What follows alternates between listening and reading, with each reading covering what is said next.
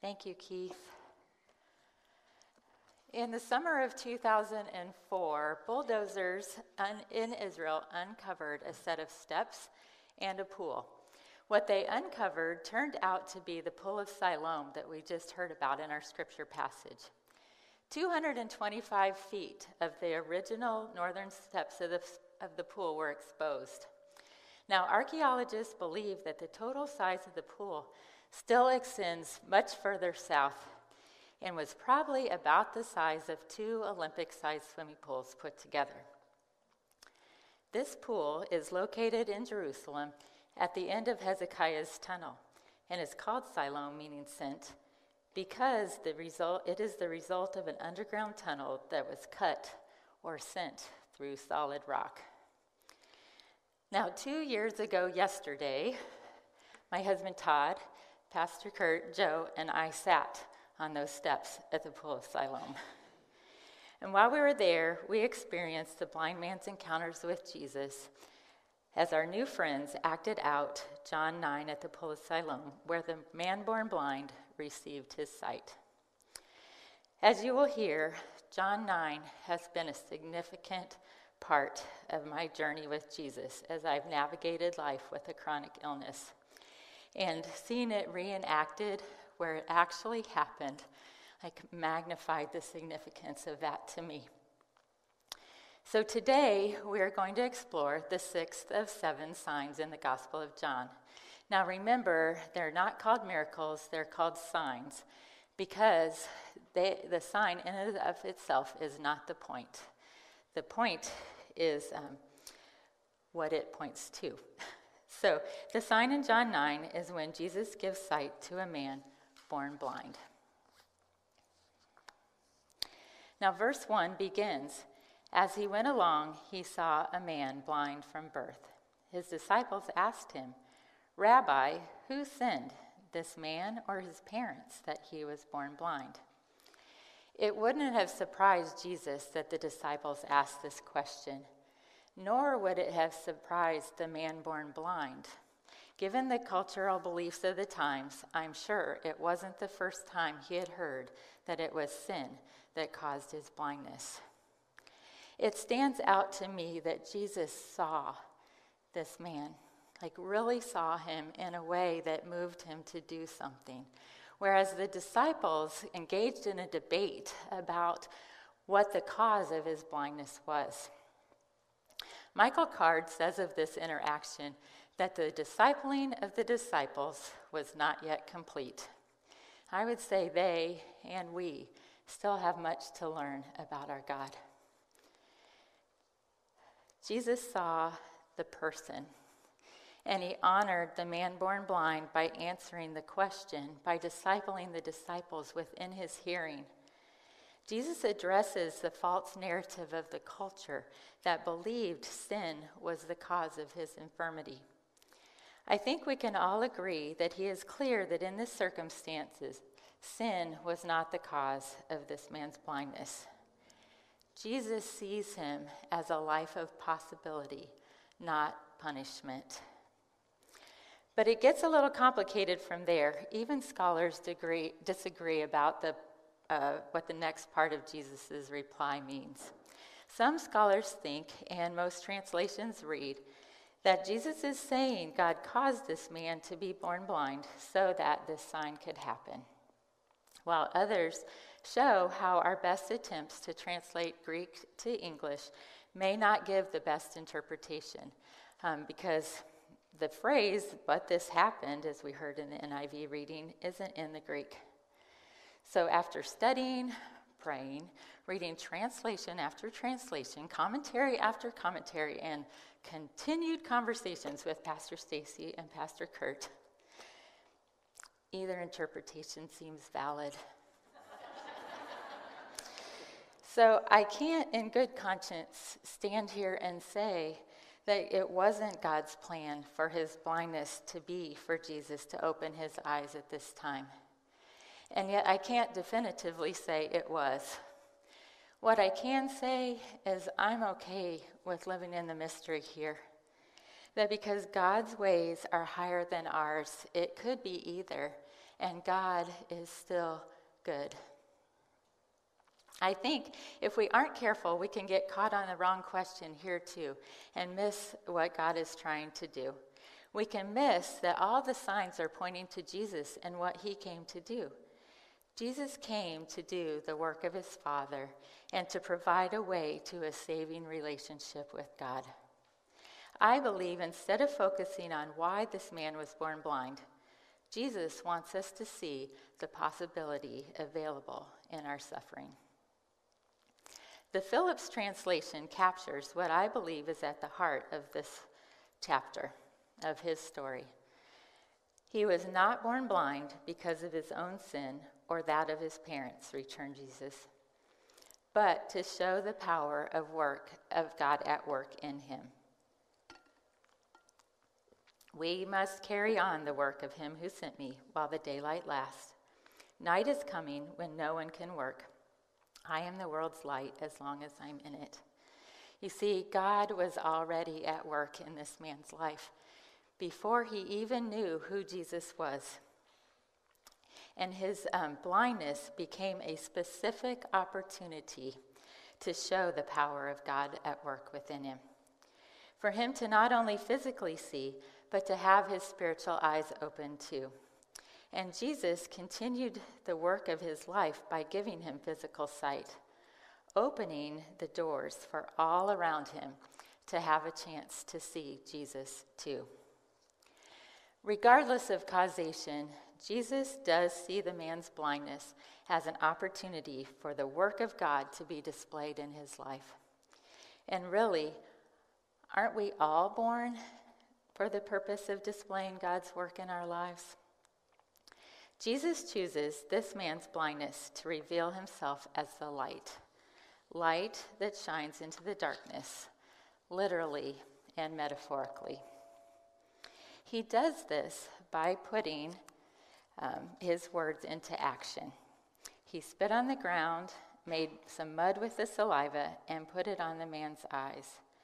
Go, he told them, wash in the pool of Siloam.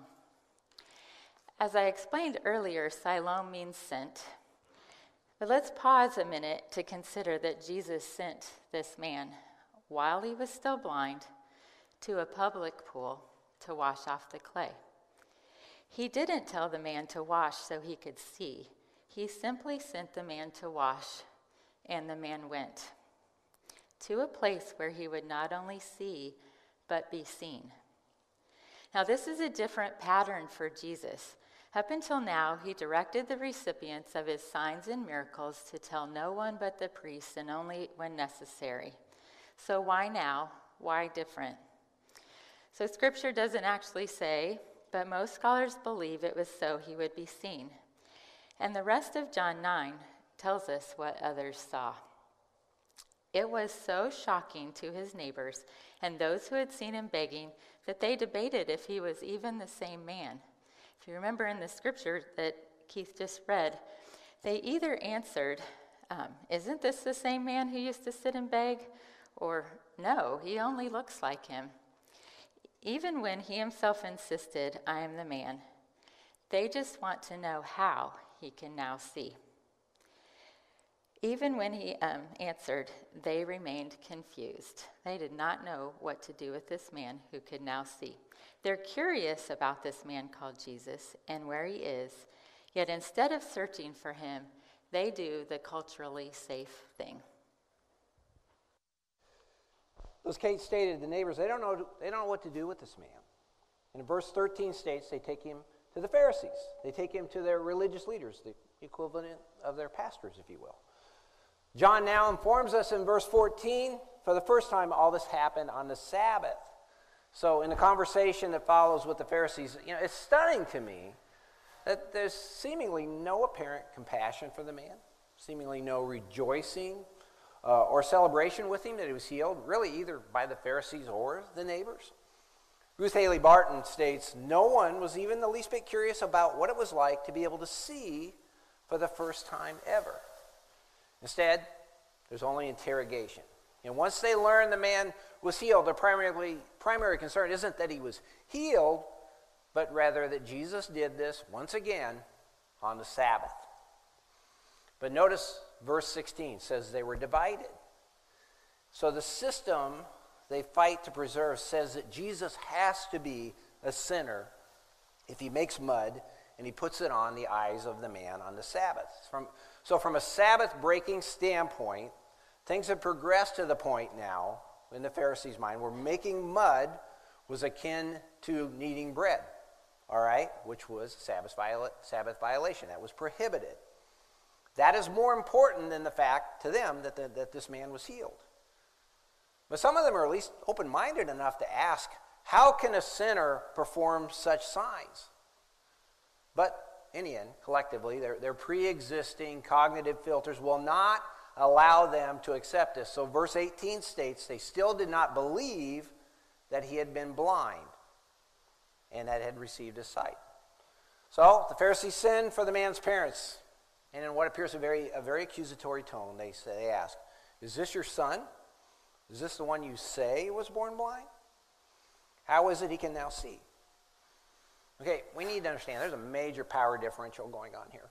Again, Ruth Haley Barton says, the Pharisees did not hesitate to use their power to intimidate, to exploit, to even exclude those who didn't toe the line wherever they decided the line would be drawn.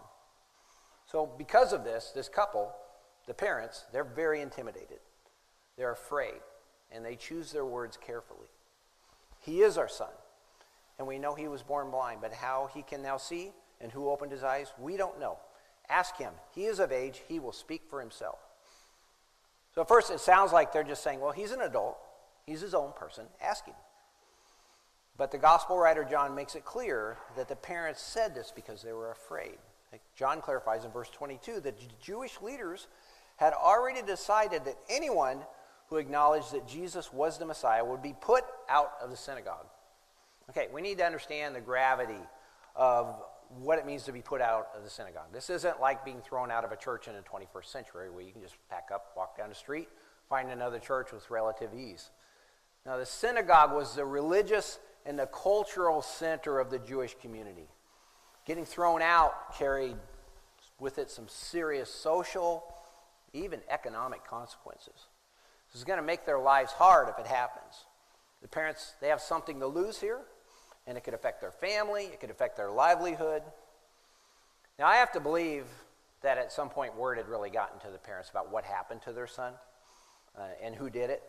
So what they did here is what I'm calling pleading the Messianic Fifth, all right, based on the grounds that any allusion to Jesus being the Messiah doing this healing might incriminate them.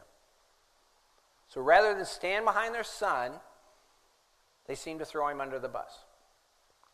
They quickly divert the Pharisees' focus off themselves and back onto him. See, there's a lot of fear here. Enough to essentially drive them to abandon their formerly disabled adult son to the powers that be in order to protect themselves. So on a day when this man sees for the first time in his life his parents don't stand with him, they don't stand up for him. Out of fear, they abandon him. But that's the kind of power the Pharisees wielded. So the Pharisees pull the man back in for what becomes the second interrogation. And they turn up the heat. And this is bad. But the justice bent in me loves the courageous response of this man under pressure. So the Pharisees lead with, "Give glory to God by telling the truth. We know this man is a sinner." To which I want to say, wait, objection. You're leading this witness.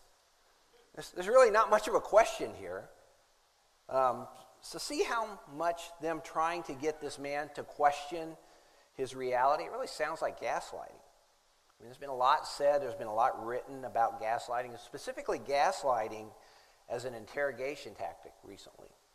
So if you don't know, gaslighting is defined as a form of psychological manipulation. It's really emotional abuse where the abuser or the bully intentionally misleads a target, creating this false narrative for the purpose of them questioning their judgments, to question their reality.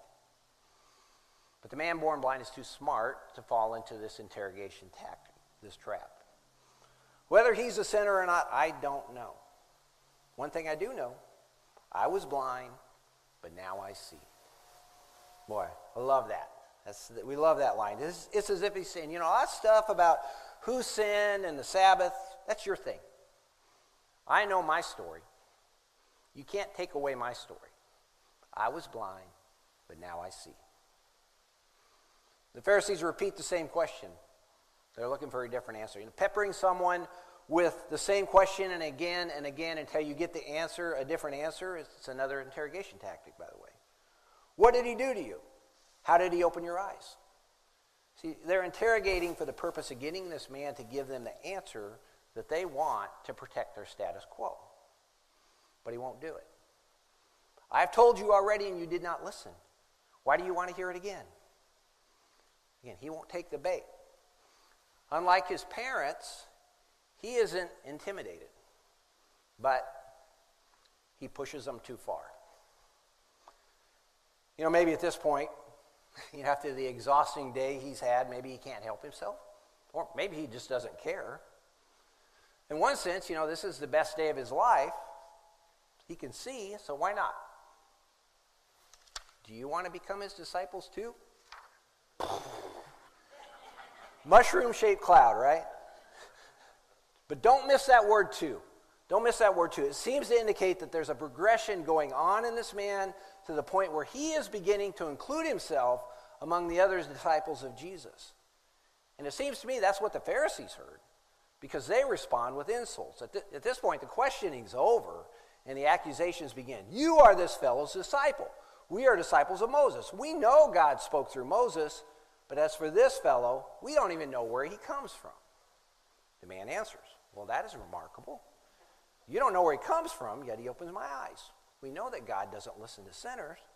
He listens to the godly person who does his will. Nobody ever heard of opening the eyes of a man born blind. If this man were not from God, he could do nothing. Wow. So who's preaching now, right? There's so much here. So much courage. One commentator wrote, in a debate between the beggar and the bigots, the beggar won. All right? And I have to wonder if his parents are still watching. I wonder if they're proud of their son. At this point, who is blind and who can see? The Pharisees don't see. They don't want to see. You are steeped in sin at birth. How dare you lecture us? They won't even hear it. Even though, frankly, it's the same argument some of the Pharisees had back in verse 16. When you look at this, do you see them contradict themselves in the changing narrative? When it serves their purpose that the narrative be that he was never born blind so that they can deny Jesus' power to heal, they're willing to run in that direction, right? When a man won't bend to their interrogation tactics and frankly has a really strong theological argument in his response, well, then once again, you're steeped in sin. Remember, someone sinning was a prevailing thought for why he was born blind after all. The Pharisees must protect the status quo. Because really, just like the parents, they're afraid. They're afraid enough to pivot the narrative for their own purpose. So this middle section of John 9 is just chock full of fear. And ultimately, what the parents feared the most happened to their son. Verse 34 concludes, and they threw him out. They threw him out of the synagogue. So in many of the encounters Jesus has with people in the gospel, he heals them and he sends them on their way. Sometimes even early in his ministry, he instructs them not to tell anybody about it. He doesn't seem too often that he circles back to them. But this time he does. Perhaps this time he had to. Jesus heard that they had thrown him out. And when he found him, he said, "Do you believe in the Son of Man?" "Who is he, sir?" the man asked. "Tell me so that I may believe in him." Hey, the Son of Man is a messianic term. Its origins are found in the Old Testament, in the book of Daniel, chapter 7. So to the Jews, it refers to a future figure whose coming would mark the beginning of God's final judgment. In the Gospel of John, he transforms that traditional usage so that Jesus is the Son of Man, whose future judgment is already underway in the present. And Jesus uses that term for himself as early, even as back in John 1, after he called the disciple Nathanael in that conversation. Jesus reveals he is the Son of Man. He says, you have now seen him. In fact, he is the one speaking with you. Then the man said, Lord, I believe. And he worshiped him. So regarding the Son of Man, the present and the future judge standing before him and speaking to the man he healed, Jesus speaks of his right to judge. He says, for judgment, I've come into this world so that the blind will see and that those who see will become blind. That verse 39, to me, that harkens back to what Simeon said actually to Mary when he held the baby Jesus in the temple courts. That happened way back in Luke 2. Simeon blessed them and he said to Mary, his mother, this child is destined to cause the falling and the rising of many in Israel, and to be a sign that will be spoken against, so that the thoughts of many hearts will be revealed. I think that's exactly what's happening here in this passage. This is a big passage. It's got a lot of moving parts. It's got a lot of characters. What does it have to say to us today? I think for one, this man had a story, and no one could take it away from him. That's true for all of us. I'm going to invite Kate back now. She's going to share more about her story as it pertains to this passage.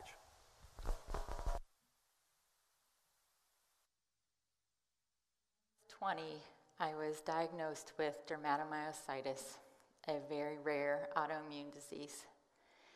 When it's flaring, I experience extreme muscle fatigue and weakness.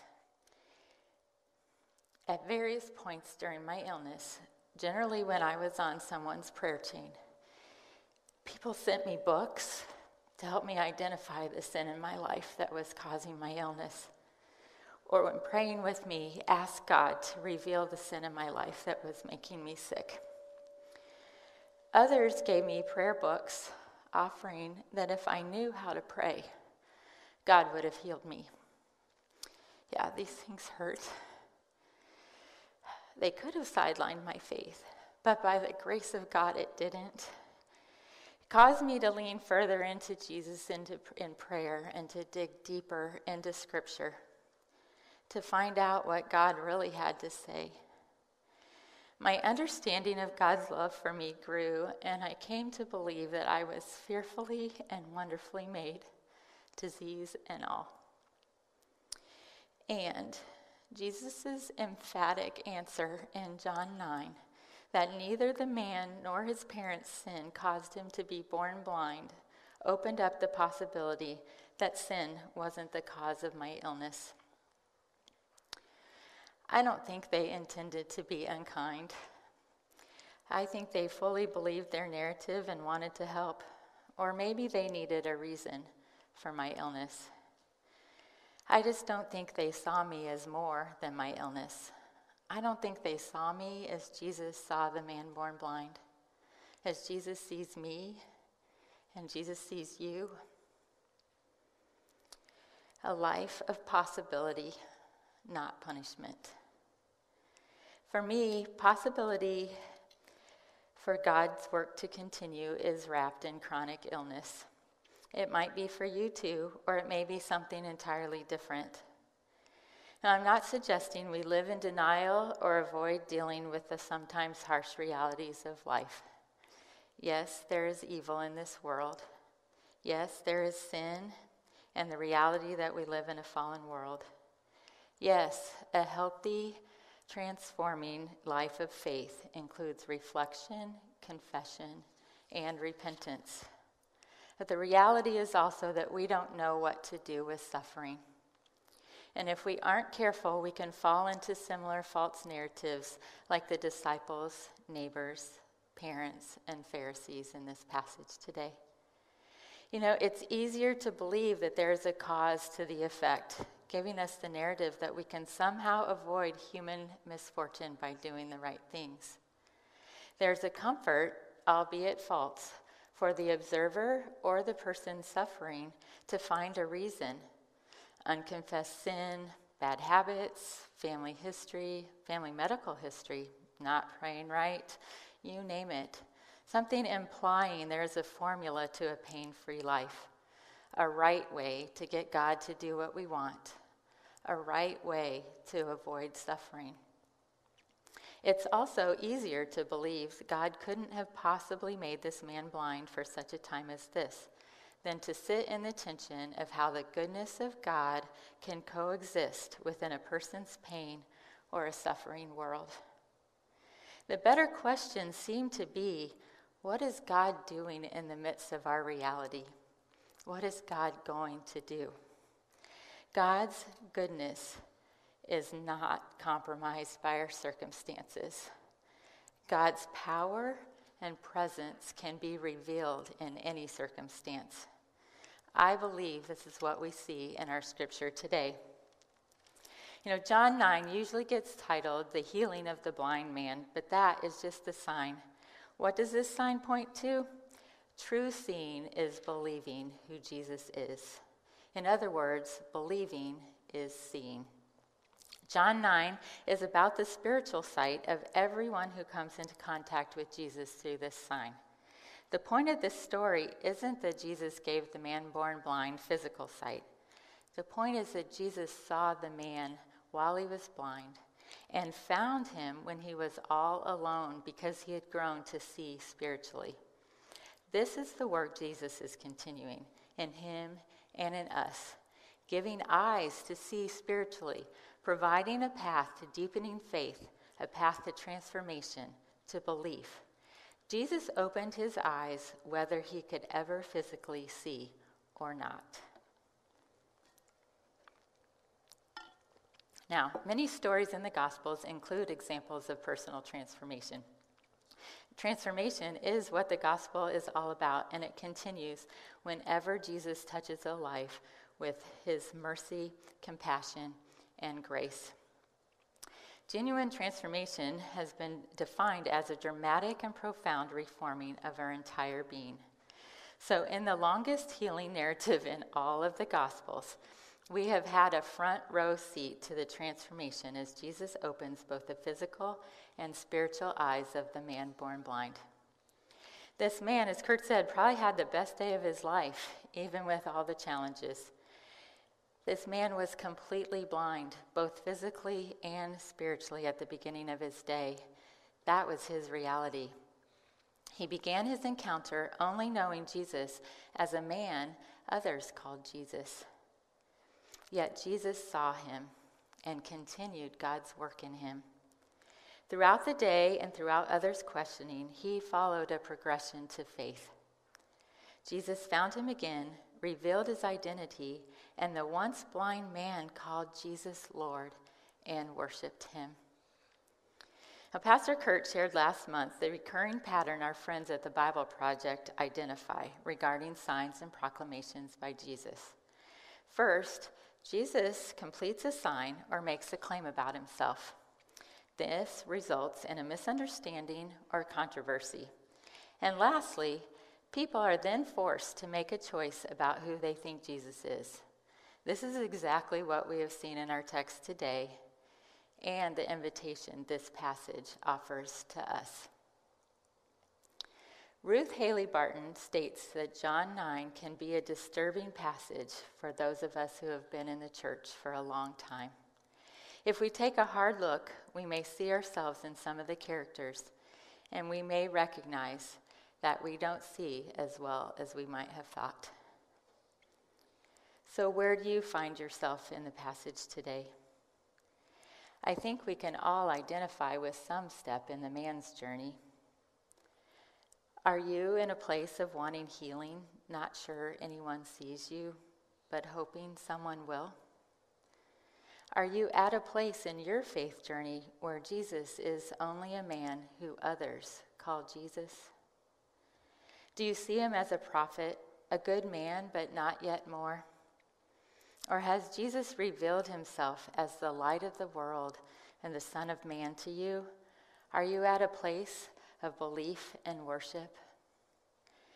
Or perhaps you are also realizing you don't see as well as you thought, and you identify more with the disciples asking the wrong questions, the neighbors stuck in old paradigms, the parents afraid of the ramifications, or the Pharisees, preserving the system at all costs. I think the deepest question before us today is, how do you respond to Jesus' question in verse 35? Do you believe in the Son of Man? Is he opening your eyes and heart to a deeper belief in him? Or are your eyes and heart opening to him for the first time? If you are here this morning and you have yet to place your faith in Jesus as your Lord and Savior, and you would like to, I invite you to speak to me or to Pastor Kurt after the service, or reach out to us through the communication card. At some point in our lives, we have been in many of these places, maybe more than once or more than one at a time. I know I have been. But thankfully, Jesus keeps seeing us, inviting us to stay on the journey, inviting us to believe in him so we might truly see. Would you pray with me? God, we give you thanks for your word. We ask you to continue to open our eyes and our hearts so we might see you, that we might truly believe. Amen.